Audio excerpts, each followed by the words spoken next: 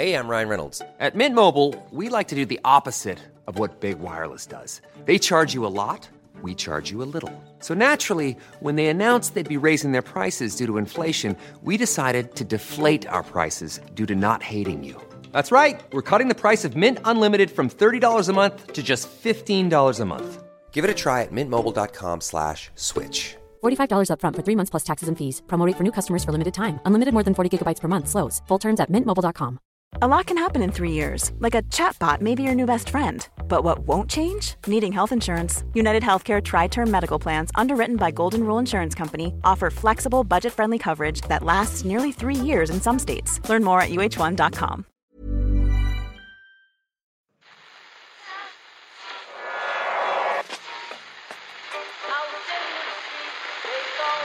What is that? That's the second time it's gone off.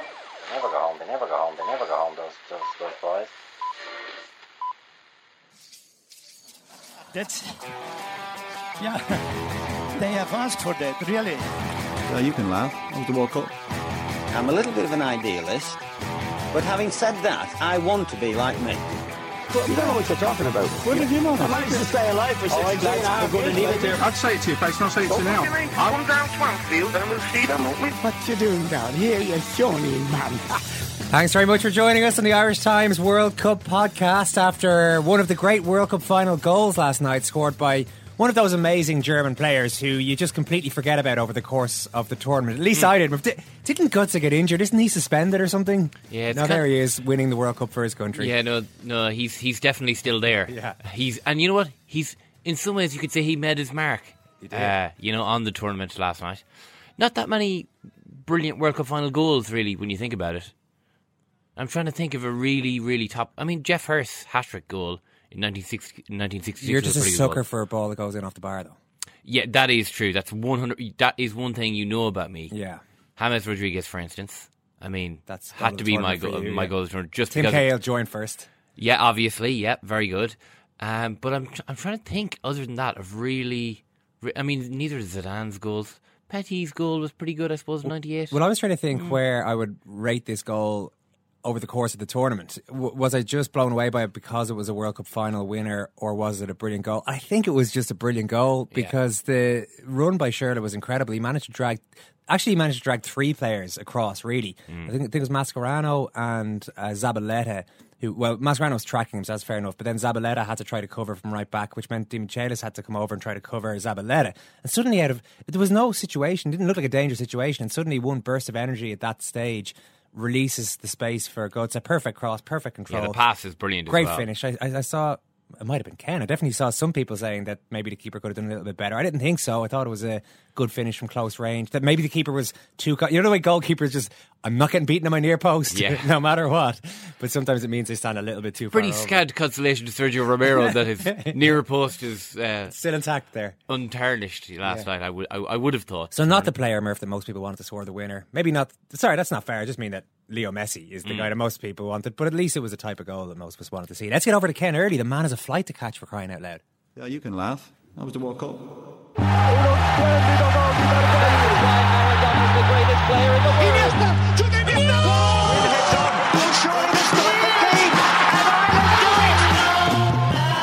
For the final time in World Cup 2014, how are you, Ken? Well, it's pretty early here, Owen.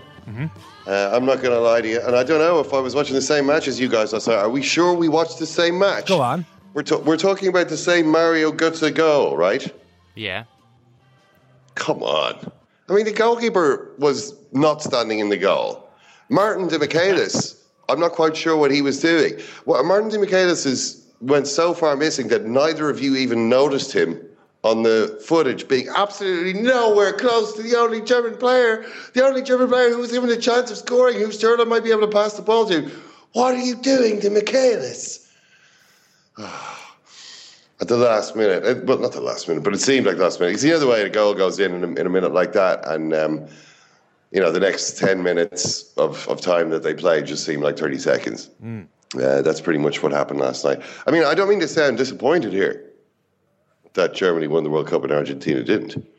I'm delighted for my German brothers. I share the delight of John Delaney the chief executive of the FAI, Go on. that a European team has won the World Cup. I don't know if you saw him do that interview earlier on the tournament down. No. I hope a European team wins this tournament, he said, standing on Copacabana. It would be great for the Confederation to see a European team win this tournament. And indeed, so it has happened. It's a great day for Europe, a great day for UEFA, because our German brothers have managed to conquer South America for a second time. Yeah, I did actually mention Dean Michaelis there, Ken. I did say that he got dragged out of position, but maybe it's more accurate to say he dragged himself out of position, because Mascherano was caught a little bit at that stage, probably a bit tired from doing so much work for everybody else in the team. Zabaleta was the guy who then covered, and maybe Dean Michaelis should have realised that 2 men was probably enough to stop the cross, and he should have not been caught in no man's land and gone after the guy who was about to run in and score the winner. Yeah, I mean, it was, only Andre Schürrle. Surely one man was enough. Surely he should have backed his teammate Zabaleta or whoever the guy was immediately on Schürrle to try and to slow down. I mean, Andre Schürrle, a wonderful player, has had a very, very good World Cup, but I'm sorry, and I don't know if you thought maybe a gunshot went off in the background there. It was just a firecracker, because you can still hear these Germans outside. Do you want to hear what a bunch of Germans who've just won the World Cup sound like? Yeah. Yeah, why not? Well, hang on, I'm going to open my sliding door here. Now, I don't know if you can hear that. Oh, yeah, that's a hubbub. It's just hubbub, though. There's no singing. They're 14 floors down, I've got to remind you, so that's quite a lot of Germans out there. So I'm going to close the door on, because, it's... spectacular as I'm sure that sound is to you, the faint hum of people drinking in a street 14 floors down. That's some late night partying. That's been going on all night. Now, we're very much into the early morning at this stage. I mean, we're heading towards dawn, and those German fans show no signs of leaving. It's 4:37 a.m. on. I have to say, though, that's a fairly normal kind of crowd for the part of Rio that I'm in for this time of day, 4:37 a.m. on Monday morning. It's a place in Rio called Lapa, and it seems to be the place where a lot of people like to go boozing. The interesting thing about tonight, I suppose, I went to sleep to the sound of the Deutschland choir, and they sing Deutschland, Deutschland, Deutschland, Deutschland, and sometimes they sing Super Deutschland, Super Deutschland, Super Deutschland, oh, oh, and they sing. So they're basically the two songs, and they go, Now the Argentinian choir made no appearance in these last few hours. They were there the previous 2 nights, and I haven't actually heard their song all night. I was actually getting a little bit sick of their song. Would you believe? I woke up on the morning of the World Cup final, which I think is yesterday. It's when I'm in that correct. Kind of confused state. I'm not sure what it was yesterday, right? Sure, yeah. And I woke up at about 6 o'clock in the morning to hear what sounded like 50,000 Argentinians on the street with, I would guess, a battery of about 800 big drums singing that song about Brazil and what it felt like to have these people, or the Argentinians, their daddy in their house. And I can tell you, Alan, that I wouldn't imagine too many. I felt empathy with my Brazilian brothers and sisters at that time. I thought, these Argentinians are maybe pushing their welcome a little bit. Have they not seen what time it is? While that's a great sound to wake up to, this is just all getting a little bit too much. This has been going on for 36 hours now. When are they going to stop? The answer, Owen, was with the final whistle on that day. The Argentinians slunk away. There was not a peep out of them after that. I did not see a single Argentinian singing a single song after that. That's when the Germans began to sing, because I hadn't heard any Germans singing in the lead up to the final. I hadn't heard them singing the night before the final. I don't even know if they went out drinking the night before the final. They were there in the stadium, and I heard them sing the stadium, and I've heard them sing all night. And maybe that's the way to do it. Maybe you're supposed to leave your singing until you've won the match. But then again, if the Argentinians had done that, they wouldn't have got to sing at all. So maybe they were wise to go out there and do it all before the game, which they then lost. And then they felt too disappointed to sing, but it didn't matter and probably they felt pretty hungover as well. And it was a bad combination of feelings for them, but at least they'd had a bloody good time over the previous 48 hours or so. Ken, if you happen to bump into John Delaney on your flight home or anything like that, do tell him there's another piece of great news for the continent of Europe. Which is? Colin Montgomery has finally won his major, Ken, the US Senior Open. He won after a playoff. I mean, it's just all coming up Europe this morning. It's incredible stuff. It was literally the only time that we ever describe ourselves as Europeans, unless we're John Delaney. Yeah, Colin Montgomery, everybody's favourite European. During the Ryder Cup. Yeah. Well, I have got Beethoven's Ninth Symphony playing in my heart right now. Mm-hmm. It's amazing to think of that. I mean, our great continent, it's knobbly coastline, it's westerly winds, it's cool, refreshing showers, it's green hills, it's rolling plains, it's snowy church peaks, steeples in the morning mist. Yeah. I know. It's brutal history of warfare, and its lack of trade barriers. Back to the World Cup final, perhaps? I don't know. I can't think of anything else. No, that's quite a lot. That's quite a lot of inspiration. We all feel the same about Mother Europa. What do you feel about Germany, Ken? That small country within this great continent of ours. It's the greatest country in Europe. Yeah, and the bit that they've done here. But are you happy for the team? I mean, they were pretty worthy winners, I guess, overall, weren't they? Das Team, Owen, ist ein wunderbares Team. They really show us all how to do it. They are an example not just to Europe, but to the world of how to do things right, how to sit down, work out how you're going to do things, and then do those things and get them right. And sure, they got to final, they got to a semi-final, then a final, then they got to another semi-final, then another semi-final, and they kept losing, but they kept persisting as well.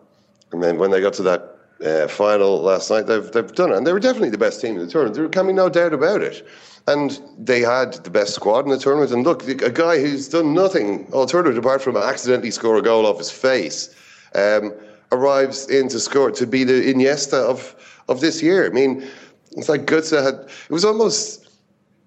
If I'm honest, I felt a twinge of disappointment that Mario Götze was the man who had done it, because he had so little to do with either of the teams that were out there fighting for the World Cup. He'd done so little to be there, apart from be born in beautiful Bavaria 20-odd years ago. 20 years ago? Is he only 20? Maybe he must be a little older than that now. He's been around a couple of seasons at this stage.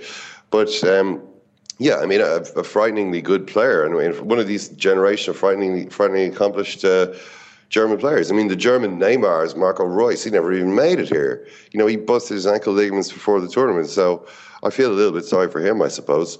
He might have been a big player here. But, you know, they could lose a player like that and keep going. Ilkay Gundogan, the midfielder from Dortmund, he probably would have played in the final last night if he hadn't been injured.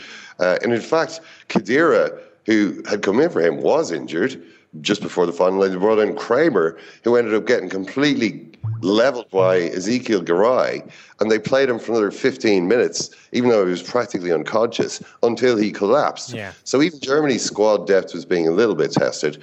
But, you know, it's just the sort of, you know, it's confident. I mean, imagine playing a guy, a 23-year-old. I think it was his first competitive start. Giving him his first competitive start in the World Cup final is insane.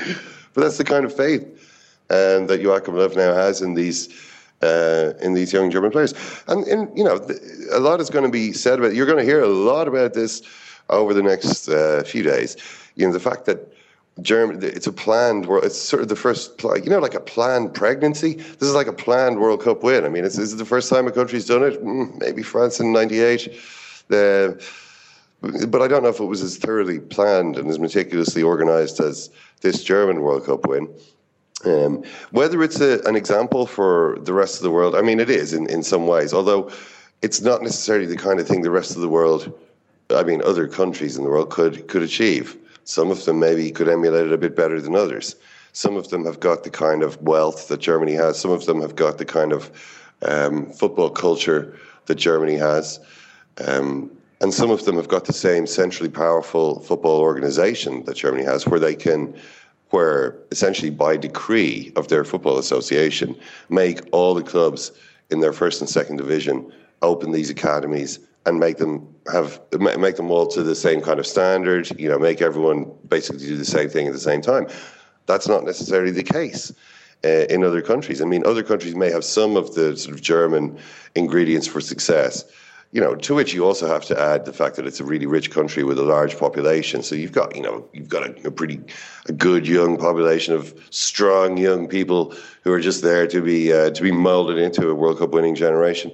Brazil, for instance, has got the football culture. Does it really have the money? Does it have the central organization? Can the CBF turn around and tell all the Brazilian clubs, all right, this is what you're going to do. This is how we're going to create a new generation of German-style Brazilian World Cup winners.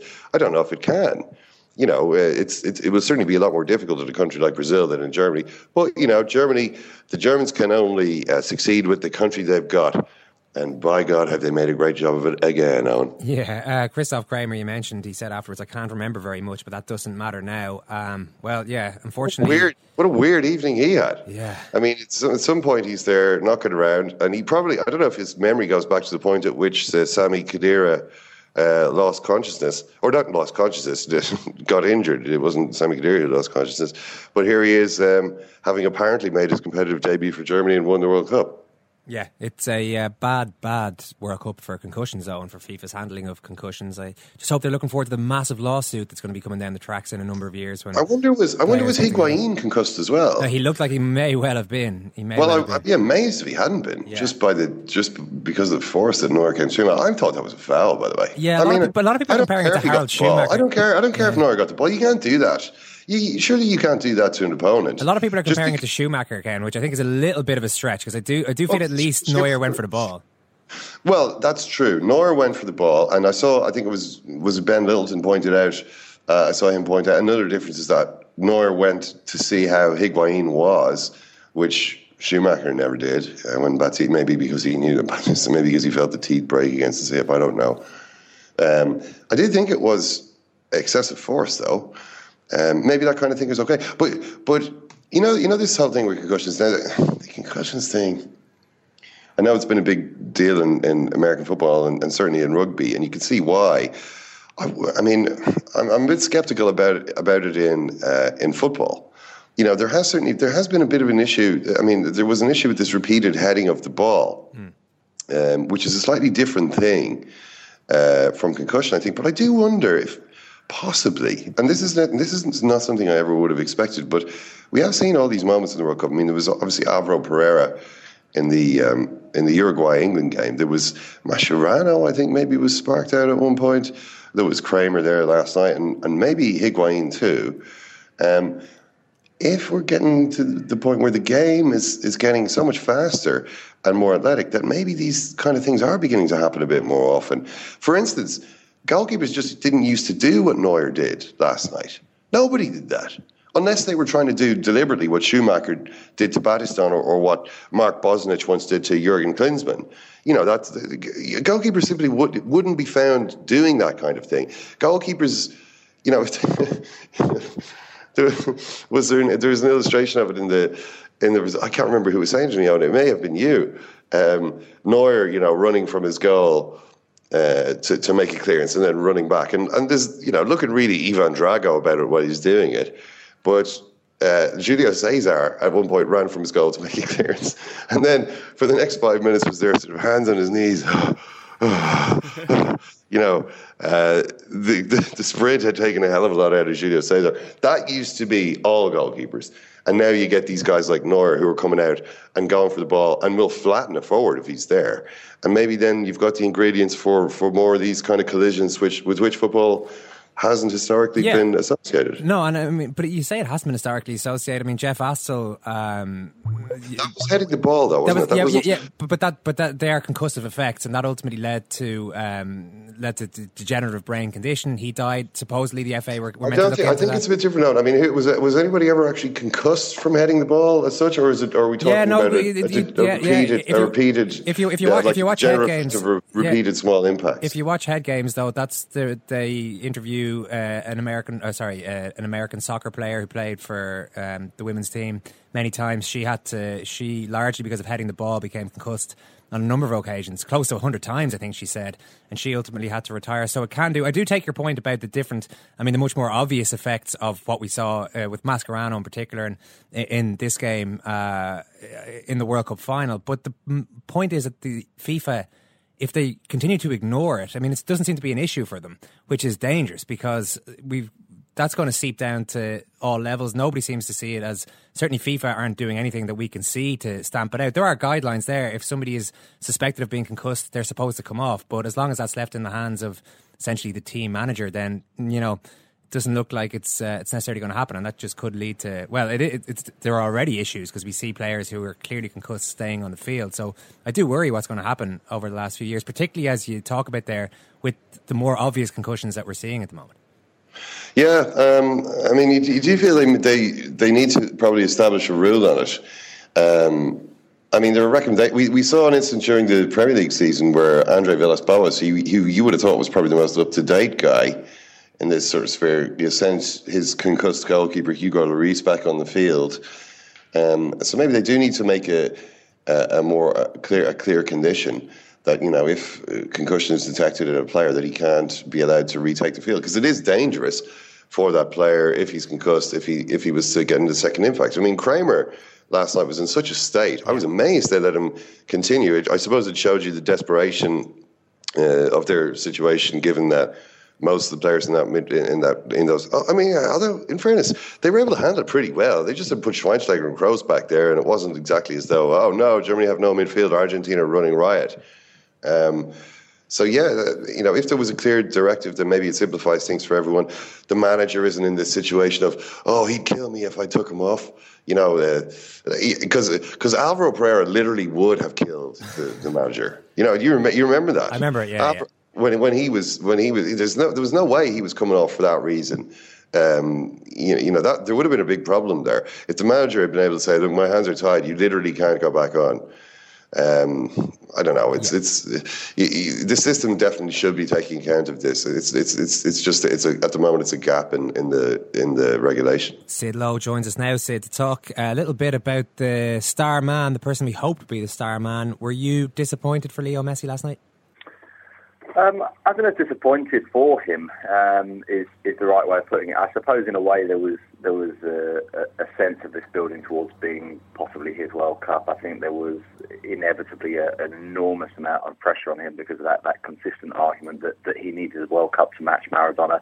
Of course, what we don't really know is in Messi's mind whether he ever was as obsessed with him matching Maradona as the rest of us were, and whether that was really what drove him. But clearly winning the World Cup drove him, and I think we could see that in some of his performances over the season for Barcelona, that a lot of it was funneled in towards this World Cup.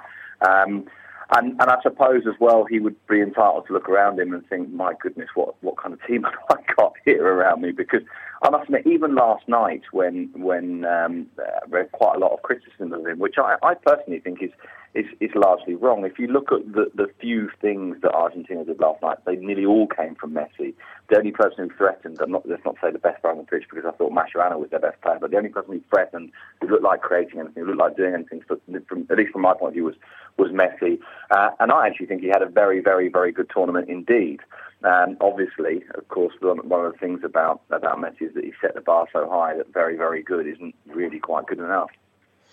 Sid, I remember a quote from an Argentinian journalist or writer before this World Cup saying, we all hope that he's been a lying son of a bitch and he's been cheating Barcelona all season, and that he's been keeping something back for when he comes to the World Cup, and he's going to show that essentially what he's been doing for Barcelona hasn't really been him. But actually, it turns out that Messi's been totally honest. It was exactly the same player turned up for Argentina here as was playing for Barcelona in the second half of the season. Is there something, do you think, when you take into account things like this vomiting thing, which is a persistent thing that's happening now, happened again in the final last night, that there's something not quite right with him physically, that this... Yeah, I think you're right. I think I think to some extent there was a certain degree of Argentinian hopes being fulfilled, wasn't there? In that you could see through the course of the season that there were certain decisions he made that, had it not been a World Cup season, he might not have made. I think that and we've talked about this a lot, haven't we? That rehabilitation process, that idea of sending him back to Argentina around Christmas time, it felt like that was the kind of the decision that if there hadn't been a World Cup waiting at the end of the year, he wouldn't have taken. It felt like at times that perhaps he wasn't. Maybe it's not. I wouldn't go so far as to say wasn't making the effort for Barcelona, because I think he was, but perhaps wasn't pushing himself or wasn't running risks for Barcelona because he was aware that this huge occasion was at the end of it, and probably the one really big World Cup that could be his, because at the next one he may well still be a fantastically good player, but he will be 31, so he's likely to be a different type of player. But I agree with you that a lot of what we saw of Messi at this World Cup that was problematic was similar to the problems that we've seen at Barcelona. A player who doesn't seem quite so explosive, a player who's running at people, and his involvement in the game seems to be, and I appreciate this probably doesn't make as much sense in English as it does in Spanish, seemed to be dosified, as the Spanish always talk about, dosificando, and it seemed like he was kind of choosing his moments, perhaps not so much because he didn't fancy playing all the way through the 90 minutes, but because he wasn't aware of that. Physically, there are some doubts there, aren't they? And I think he does seem to lack some of the physical presence that he's had in previous years. I do think, and this is again something that we've come back to lots and lots of times, not least because of that inevitable, and I must admit at times I think quite tedious comparisons between him and Cristiano Ronaldo, but it's worthwhile in terms of making this point, which is that we talked a lot about what will Messi be when he's not physically in really great shape. He will still be a very good player because his touch is brilliant, his passing is brilliant, his vision is brilliant, something which we don't yet know what will happen with Cristiano Ronaldo because he's such a brilliant athlete.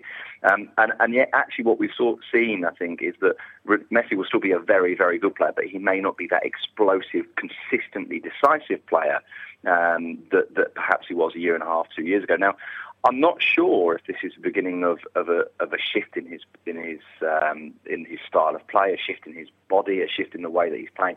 But you're right that there have been, I think without any doubt, some weaknesses, particularly physical ones, to his game that we saw throughout the course of the season. That said, though, I sort of do feel like I want to come back and defend him in the sense that I still think he had a really, really great World Cup. And if he hadn't gone into it with Messi-like expectations, I think we'd all be saying, and I would still say, even with those expectations, that he was amongst the 5 or 6 best players at the tournament. Yeah, well, he was the best player according to the people who vote for the Golden Ball.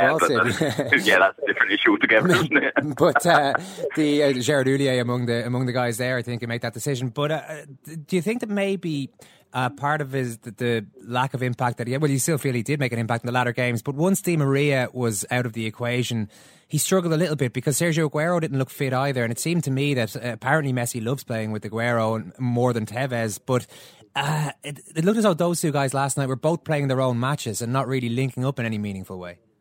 It was curious, wasn't it? Because last night I felt that we saw almost when we watched Aguero and Messi last night, and I must confess I've not seen what other people have said about this. It may be that I'm an entirely a lone voice here, but it felt to me last night that Messi and Aguero almost had what each other lacked. In other words, Aguero came on and ran around a lot, but seemed to be completely out of control. And his passing was I thought, that abysmal at times. His touch was poor, and the ball was running away from him. Messi obviously has that touch and has that technique and that ability to find a pass and to control the ball almost immediately every time and so on. But didn't have, if you like, some of the physical condition that Aguero had. And yet I say that knowing that there's a contradiction which I'm now about to flag up, which is that you're right, Aguero didn't look fully fit too.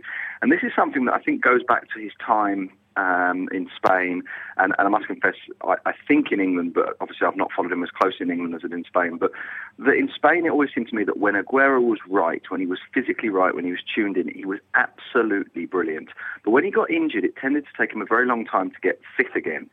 And I'm going to use a phrase which I know is a massive exaggeration, but I think there were times when he looked fat, when he looked out of condition, where he looked disinterested, where he looked like it wasn't right for him.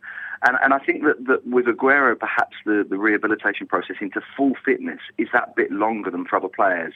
And of course, we're saying all this in the context of a Messi who also didn't look fully fit. But I was much more disappointed in a way with Aguero last night than I was with Messi. And I think you're right that this is the other kind of context to put into Messi's performances, that this is a World Cup where basically it felt like no one else in the midfield could control the ball.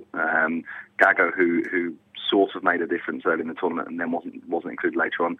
Di Maria, who gave the energy that stretched the game out, that created the space for Messi, that gave Messi someone to give the ball to, forwards alongside him. And I suppose last night, maybe if Higuain had scored that very, very good chance early on, or possibly even if Palacios had scored that chance late on, we might be talking about a very different judgment of Messi, which on one level is entirely rational because, of course, you're judging him with his team winning something, and the other is perhaps a little unfair because of the misses of others, perhaps he's seen in an almost even more negative light than he might otherwise be. Yeah, I think Aguero is still the same player as you saw in Spain, Sid. I mean, he's such a little chunk. I mean, this is a guy who was able to play in the Argentinian league at the age of 15, I mean, barely 15 years old. So he's got this really powerful build. But I think last night he maybe was physically fit, but he clearly didn't have any feeling in his feet because his touch, he reminded me of Shane Long. It was, his touch was completely shot. And maybe that's the bit that takes a while to come back for him. But I wondered what the reaction was in Spain, whose World Cup obviously ended several years ago. It almost seems like now. So this whole thing has been this weird dream happening miles and miles away in a different time. To the triumph of Germany, the team that Spain had beaten in a final and in a semi-final, but who kind of kept coming back. Are people in Spain saying, well, the Germans are now the top dogs, or are people saying, what a pity we got off to a bad start, because if we'd got into that tournament knockout phase, we would easily have won that tournament. There still are no great teams, and there still is nobody who can touch Spain. Well, I mean, there has been an element of both, and I must confess, I would probably personally agree with both, and again, that sounds contradictory, but I'll explain why. One of them is that I think certainly until the quarter-final stages, I think there was a belief that Spain had really shot themselves in the foot, because there were enough teams knocking around that were quite good without being brilliant, and there was a feeling that, if Spain had only got it right in those first couple of games, if they had the time, because some teams obviously get better over the course of the tournament, had the time over the tournament to kind of properly focus and to clue in and to overcome some of those actually, frankly, quite profound flaws that they had this time around, then perhaps they could have competed. This is a team that given the passageway to the final, would probably have not faced, obviously would not, if they'd won the group, would not have faced Germany until the semi-final. So I think there's a feeling that had they not got the group so badly wrong, they might have reached semi-final. But all of this is, it's the old ifs and ands, and Spain were so bad in the group that there's no one doubting that they deserve to get knocked out. But there is a frustration because there was a feeling that there aren't great sides there until those that semi-final when Germany completely destroyed Brazil. And I think then that created a slight re-evaluation, which I think is a rational re-evaluation of what Germany had done, and a re-evaluation that was then put in the context of the last 4 years and beyond, indeed, because then you start looking at a Germany team who's, as you say, reached the semi-finals in 2010, that Spain had beaten in the final in 2008, and that you look at them player by player, and at the start of the tournament, one of the reasons why I said, despite all the problems, I still thought Spain were a good side, is because you look at them player by player, and you think there's not many teams with a team as strong as that, with that many good players. You look at the German team, you think, wow, almost every player is a really, really good player. It functions collectively extremely well. They had good players missing, and personally, I would argue that over the last 18 months or so in Europe at least, Marco Reus for me has been the most exciting player to watch, the player I've most enjoyed watching, as someone who admittedly doesn't follow German football all the time. And I think there is now a recognition in Spain that Germany have emerged as the strong side because they've got a bit of everything. They've got a bit of the touch that Spain have got, but they've got the physique perhaps that Spain haven't got. They've got the athleticism. They've got the organisation. They appear to have the focus and the hunger, which, who knows, might now be diminished by winning the World Cup. So I think we've gone from a situation in which people in Spain thought we've really, really messed this up because this actually could have opened up for us, to a situation in which Spain now look at Germany and go, ooh, we've got some pretty serious opponents now. Sid, just lastly, do you think the top brass in Barcelona will be watching that match and saying that Javier Mascherano must never play in central defence again? I must admit, the last 2 or 3 games of Javier Mascherano made me think that the last 2 years of Barcelona were not just a mistake, but were negligent. Were absolutely negligent. And it's not that Mascherano necessarily always played badly at centre-back, because I personally am one of those people who defended the idea of Mascherano at centre-back in that season with Pep Guardiola, when I thought he played extremely well because he had the speed to cover when they were playing a very high line, so he could come across and sweep up behind everyone else. But when it became a job of more orthodox defending, and Mascherano himself kept saying that he wasn't playing well, and then he goes back to the field and plays brilliantly. Now, admittedly, the counter-argument is Barcelona have got Busquets. Where would you have played him? But in the last couple of years, as Barcelona has slightly disintegrated, Mascherano Busquets would have been really important backup. This year, I would even have played the way he's played this World Cup, at least, Mascherano ahead of Busquets. And the reason why I say it's negligent is not just that they make the mistake of putting Mascherano in there, but you were using that as an excuse not to buy defenders, and it was screaming them in the face that they had to buy defenders. And for what it's worth, I think this season that is exactly what we will see. Mascherano back in midfield. Luis Enrique has told him that that's where he would like him to play, and that is why the same Javier Mascherano, who just before the end of the season said, this may well be the end for lots of us, not lots of the players, lots of us, is now staying, and I think it's because he will play in midfield with Sergio Busquets. Sid, great to talk to you. Thank you. My pleasure. We've got a tweet in here, Ken, from Andy at Second Captains, just on something we were talking about there, actually, but I guess it crystallised it fully. Ask Ken if Aguero, Messi and Di Maria had been fully fit in that final, would Argentina have won? Well, I think it would have been a pretty different game, all right. I mean, even if Lavezzi had been fully fit, we can't still quite work out what happened with Lavezzi. And because I assumed that when he went off injured, that it had been, I assumed when he went off at half-time that it was because he was injured. But it seemed to be that wasn't what Sabella was saying last night. He said they wanted to be more attacking. And then there was talk that maybe he was really exhausted because he played the whole match and he'd put so much into the first 45 minutes. But, you know, I thought that was a little bit strange. Argentina didn't have too many players who I think were at the peak of their powers, and Germany actually did. Maybe this was the big advantage for Germany of Bayern Munich winning the league way back in March, that it sort of turned the rest of the league into a little bit of a, you know, not just for the Bayern players but for the Dortmund players too, a bit of a stroll. And maybe they were able to kind of start thinking about the World Cup a little earlier than they usually would have. Whereas a lot of these Argentina players, you know, were there right until the very end. If they'd all been fit, I don't know. I mean, I still think Germany were a better team. And if they'd been fit, they would have been able to bring to bear what you would have said at the start of the tournament. You know, Argentina have got this attacking players, the likes of which nobody else in this tournament has. And we haven't really seen that in the tournament. If there's a lot of things. I mean, if Higuain scores his goal in the first minute, Argentina maybe win. All these one-legged Argentines are walking around with the World Cup now. You know, so there's a lot of ifs and buts. Yeah, one thing in relation to Lavezzi, I don't know if you saw the TV coverage of the penalty shootout against the Netherlands, but Lavezzi looked like he was about to be physically sick during it, sitting on the bench.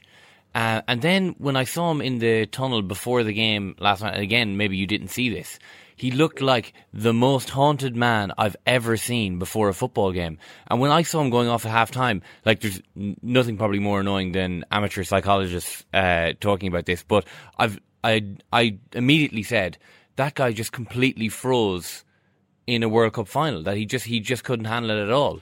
Now, I don't know if there was any talk of that in it. I thought he was their best player. I thought he was doing really well. Mind you, I don't know, maybe I was getting them mixed up.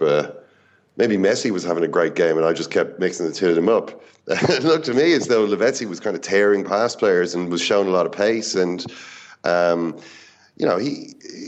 thought he'd done well, but who knows? Maybe I got that one wrong. Ken, you got some post-match reaction last night in the stadium at the Maracanã. Yes, I talked for the last time in this World Cup, Owen, to Tim Vickery. Tim, I heard some Argentine journalists talking about this, and they were saying Messi failed. Well, what do you think happened? Well, it's a bit harsh, isn't it? I mean, he's someone who has been on nowhere near 100% through the tournament, like the rest of Argentina's attacking stars.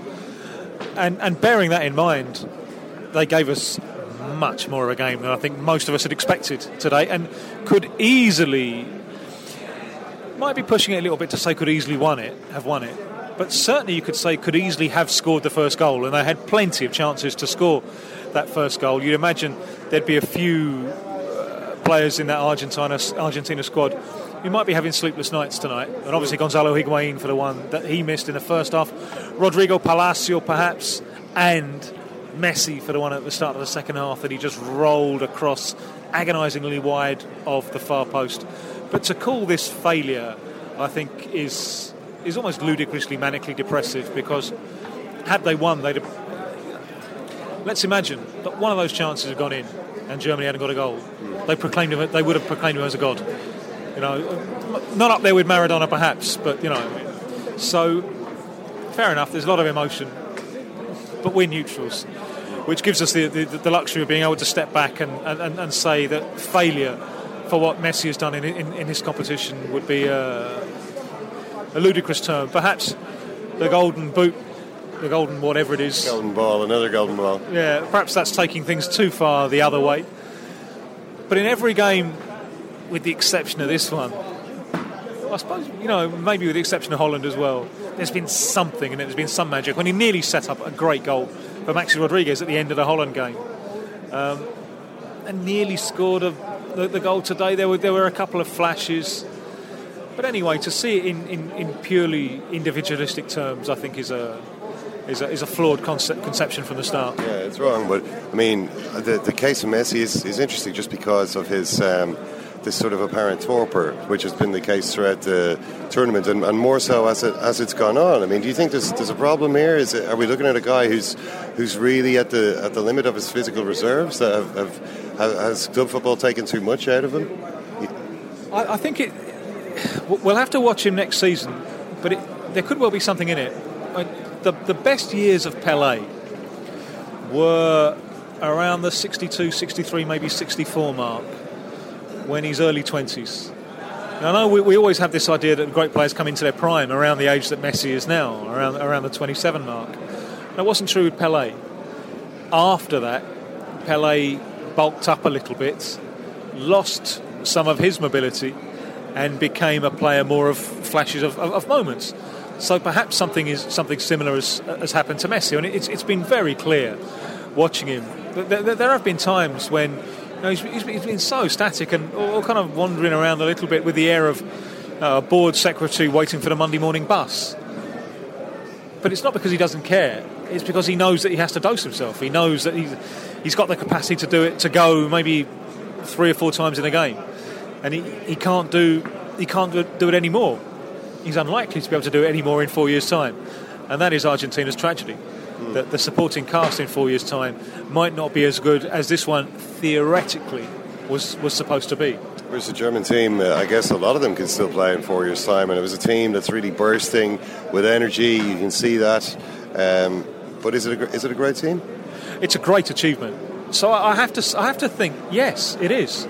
Oliver Bierhoff, their former striker, their general manager, was here having a kind of recce during the Confederations Cup, and he came to the conclusion that it would be almost impossible, very, very hard for a European side to win in these conditions. That was before the draw. You look at the draw that Germany got. Got the hardest possible conditions. The hardest possible conditions and difficult group opponents. They had 3 games in the northeast. One was a 4 o'clock kickoff. The other 2 were 1 o'clock kickoffs. There are no big domestic games played at 1 o'clock. Certainly not in the northeast. It's unthinkable. Perhaps got a little bit lucky with a tropical downpour in the last of them against the States. But after that, they've then got to go right down the other end of the country to Porto Alegre, where winter bites hard. No wonder they had a flu epidemic. And then they got bang, bang, bang. They got France, who, by general consensus, had been the most impressive of the European sides. Then they got the 2 South American superpowers in South America. No, they really have scaled Everest the hard way. So I can't deny them great. I think it's one of the great World Cup victories. Yeah. The Argentina, they seem to be very popular winners also with the home crowd, who it was a weird 3-way crowd in that Argentina, Germany, and the enemy of my enemy is my friend, German allies from Brazil. And And I kind of got the impression at the end of it that if there was some taunting of Argentinians going on by Brazilian fans, maybe it was well deserved. The Argentines had certainly had their fun by that stage. I suppose what goes around comes around. You know, the Argentines have enjoyed themselves hugely over the last couple of days. A lot of counting up to 7, and Brazil can now hit back with the fact that 7 is still an operative number. Only it's still divided 5 to Brazil and 2 to Argentina. So 7 works both ways now. Just very lastly, Tim, I'm sure it's been an amazing personal, professional experience for you covering this World Cup in the land. You've made your home. Is there? I mean, what I'm asking you for a pat verdict here, Tim. Can you give me a 30-second pat verdict on the 2014 World Cup? That's what I've asked you to do. Nastrovia, we go to Russia now. It's been the World Cup, which is it's been not more than a World Cup. It's a world turned upside down. And before this tournament, Brazilians were very, very confident that they were going to finally win in front of their own fans, and very, very worried that the organisational chaos would make them look stupid in the eyes of the world. What has happened? All right, there have been problems here and there, but nothing to really stain the memory of a fine tournament. And the humiliation and the shame has come on the field. So it's been a world turned upside down. I think it's been a good tournament. I still don't think it's anything like a patch on 1986, and the problem of players being tired at the end of the European season is clearly a problem. And it's one thing that makes the idea of a World Cup held in the European winter suddenly seem a little bit more attractive to my eyes. Now, I know that the Qatar thing probably could be FIFA's greatest folly, but the idea of a tournament staged at that time of year suddenly doesn't seem so unattractive, because I think we've got more chance of seeing the best players operating at somewhere closer to the best of their ability. Jim Vickery, thanks so much. It's great. My pleasure. Thank you. Well, Ken, not too many people have been... there's a bit of cheer for Qatar there for the first time in maybe a number of months. Christmas cheer for Qatar there ahead of their Winter World Cup. Tim Vickery is flying the flag. Yeah, well, it is one argument. I mean, this is a time when most of the players are in more or less kind of peak fitness, and maybe you'd have less of these sort of zombies shuffling around that we sort of tend to see at the World Cup. Although, I thought for every kind of Ronaldo or Di Maria or player who kind of turned up and wasn't quite able to be the maximum they could be, there was plenty of players who I think did really well. I mean, Larry and Robin, for instance, he had a long enough season, and it didn't seem to stop him. So I don't know. I'm sure even if it was a Winter World Cup, there'd be players who'd say, "Well, I usually have a break at this time of the season. I can't get used to playing football at this time," and it's hard to know. Last word on Messi, because I do want to ask about Germany before we wrap up here, Ken. Alex Sabella was remarkably central, I think, to the team talk at full time. It looked as though Mascherano actually was trying to get in there, and Sabella's like, "No, this is my moment. Screw you, Mascherano. This is full time. I'm the manager. I'm going to give this team talk."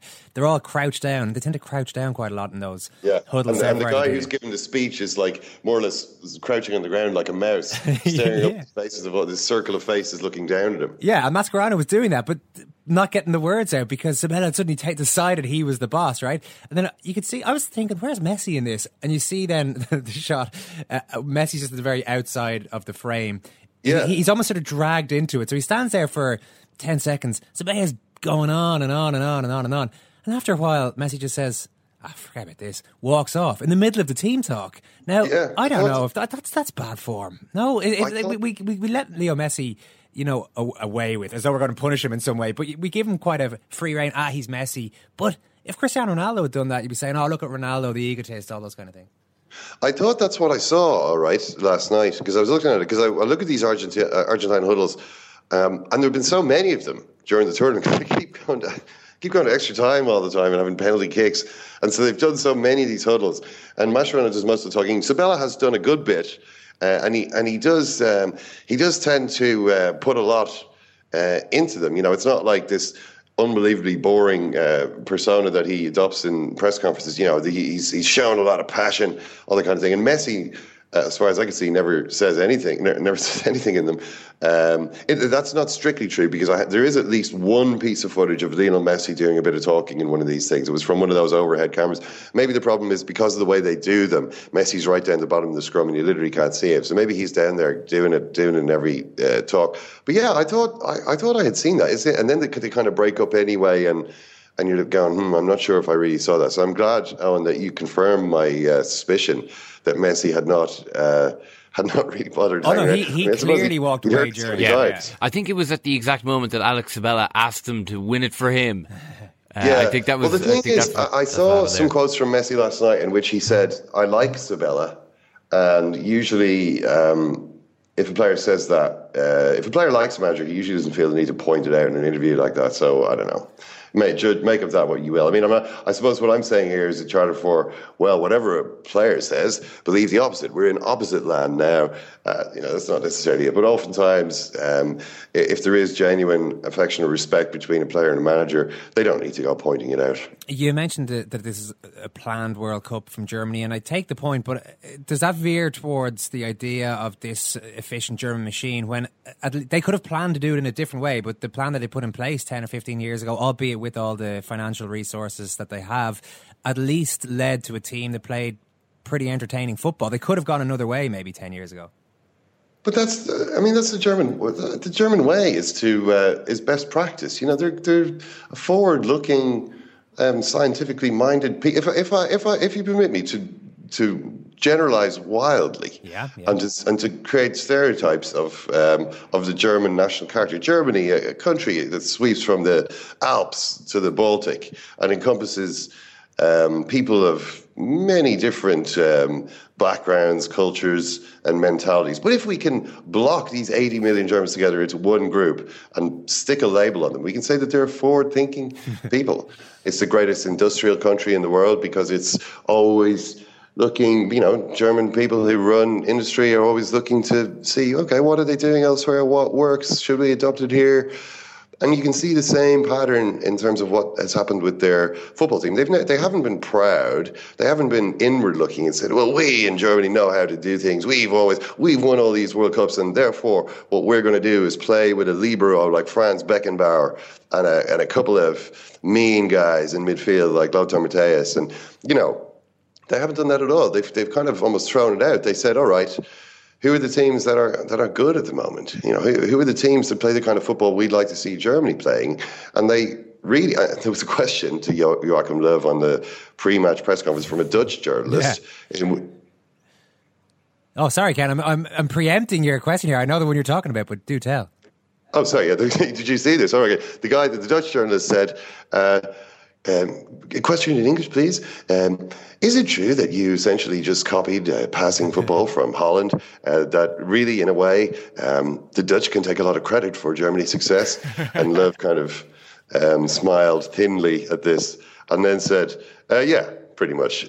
That's what we did. We said, yeah, Holland seemed to play quite good football. Let's figure out what they're doing there, how they're teaching young players how to do that there, and let's just do it here because it's something that seems to work.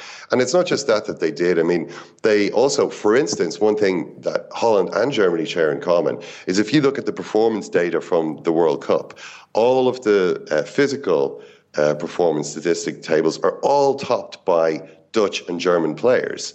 In terms of the running, the sprinting, all that kind of stuff. What you would blanket under the term work rate, Dutch and German fitness. The Dutch and German squads were by far the two fittest squads at the World Cup. They were the ones who came here with the best, with the fittest teams, and they seem to have taken a lot of that from the Americans. When Jurgen Klinsmann was the manager, he brought in a bunch of American fitness trainers, and they've been using this type of they've been essentially using insights that they took from Americans, where I guess fitness training across a whole range of sports was in excess of where it was in most European countries 10 years ago. So this is what they've done. They've said, okay, a little bit from column A, a little bit from column B, let's see what works together, and then mix it together with the fact that we in Germany can put a plan together better than anybody else. We've got all these people out there who play football, and historically we've been pretty good anyway. We getting it done whatever way. So if we can systematically start to work and adopt best practice across all these areas, that'll skew the odds in our favour. You can't say that we're going to win a World Cup, but we can systematically skew the odds in favour of us winning World Cup. And eventually it comes to pass. I mean, not every country will be able to do it. Germany is maybe not many countries have won the World Cup. Is Spain the smallest? Uruguay is obviously the smallest country to do it, but in a completely different era. Spain is the smallest country to do it, really in the fully professional era around the world. And maybe there is a minimum size of a country that can manage it. Germany obviously is a country that can. And the way that they've sorted themselves out in recent years, you'd expect them to continue to be the kind of country that will. There was also a third place playoff over the weekend, and that's probably all we need to say about the third place playoff over the weekend. We're going to take the Louis van Gaal approach here, and I don't think we should call for the abolition of it, but I don't think we should be spending too much time on it, because we do have to let you catch your flight, Ken. And I got to ask you how much you enjoyed the World Cup, because we're looking forward to having you back here. But was this your favourite one? Oh, I think so, yeah. Definitely. I mean, it was amazing. It was incredible. I mean, a lot of great games. A lot of, from my personal point of view, going to see interesting places, the kind of place. I mean, I don't know if I'm ever going to be in Manaus again. I may never go to the rainforest again. I always dreamed of going to the rainforest, Owen.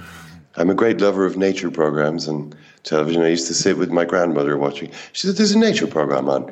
Let's sit and watch the nature." And we watched the glistening slugs and frogs, toads, snakes, lizards, the Amazon jungle, crawling around in the slime. And I always thought, one day I'd like to go to that place. I remember watching Jeremy Irons in The Mission. Jeremy Irons and Robert De Niro bringing Christianity to the Guarani Indians, fighting against the machinations of the cynical and manipulative political classes back in Portugal. And obviously it all went badly. It ended up a bit of a Euro 2012 for Ireland scene for the Guarani and Jeremy Irons. But great film, great scenery. Great soundtrack, Ken. Sorry? Great soundtrack as well, of course. Let's not forget that. Ennio Morricone. Wonderful Ennio Morricone soundtrack. So that was great. And one regret I have is that I didn't get as much sun as I would have liked. We've got to remember that it's Southern Hemisphere winter here, and that doesn't mean that the weather is bad. I mean, in the northeast of Brazil, it's still pretty much 30 degrees most days, but it doesn't mean the sun goes down early. And I suppose because it's close to the equator, that sort of happens anyway. But with all that work I was doing out here, Owen, trying to communicate the little piece of the World Cup I was seeing, it meant that I just oftentimes wasn't able to get out there and lie in the sun while the sun was high in the sky. And if there is a regret from this World Cup, it's that too often I got out there after the heat had already broken in the day. But I suppose as regrets go on, it's not that big a regret. Thanks for listening to all of our World Cup podcasts, and thanks for the feedback. A lot of people have been getting in touch on Twitter and elsewhere. It's been great fun, I have to say, Murph, being in here every day and reacting to football matches. Yeah, it is on, but I just want my Kenny home. Oh, well, Kenny's on the way home. Don't you worry. He's about to get a flight now, and he'll be fine. We'll have another show out later on today. That's Monday, featuring more reaction, particularly from the Argentinian side, to last night's World Cup final. Ken will be back in studio later in the week. Thank you, Murph. Thank you, Owen. Thank you, Kenny. Thanks, Ken. Thank you, Kieran. Thank you, Owen. Have a safe flight. And thank you, listeners. And we'll talk to everyone very soon. Thanks for listening.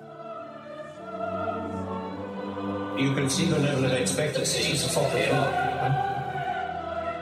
Coach, this is the game you wanted a victory, but it didn't happen. What happened? Oh, Pepe's such an idiot. A game that they've been looking forward to for a long time. Where do you think you got it all wrong today? And then Pepe just ruins it for everyone. Thanks a lot, Pepe. You can see the level of expectancy. When Neymar was 16, he'll take that penalty. He was fucking dreading it. Sorry, we're on air. Oh, we're not. We are. Oh. Well, I apologise for that, but obviously that was an inexactitude with it. All right.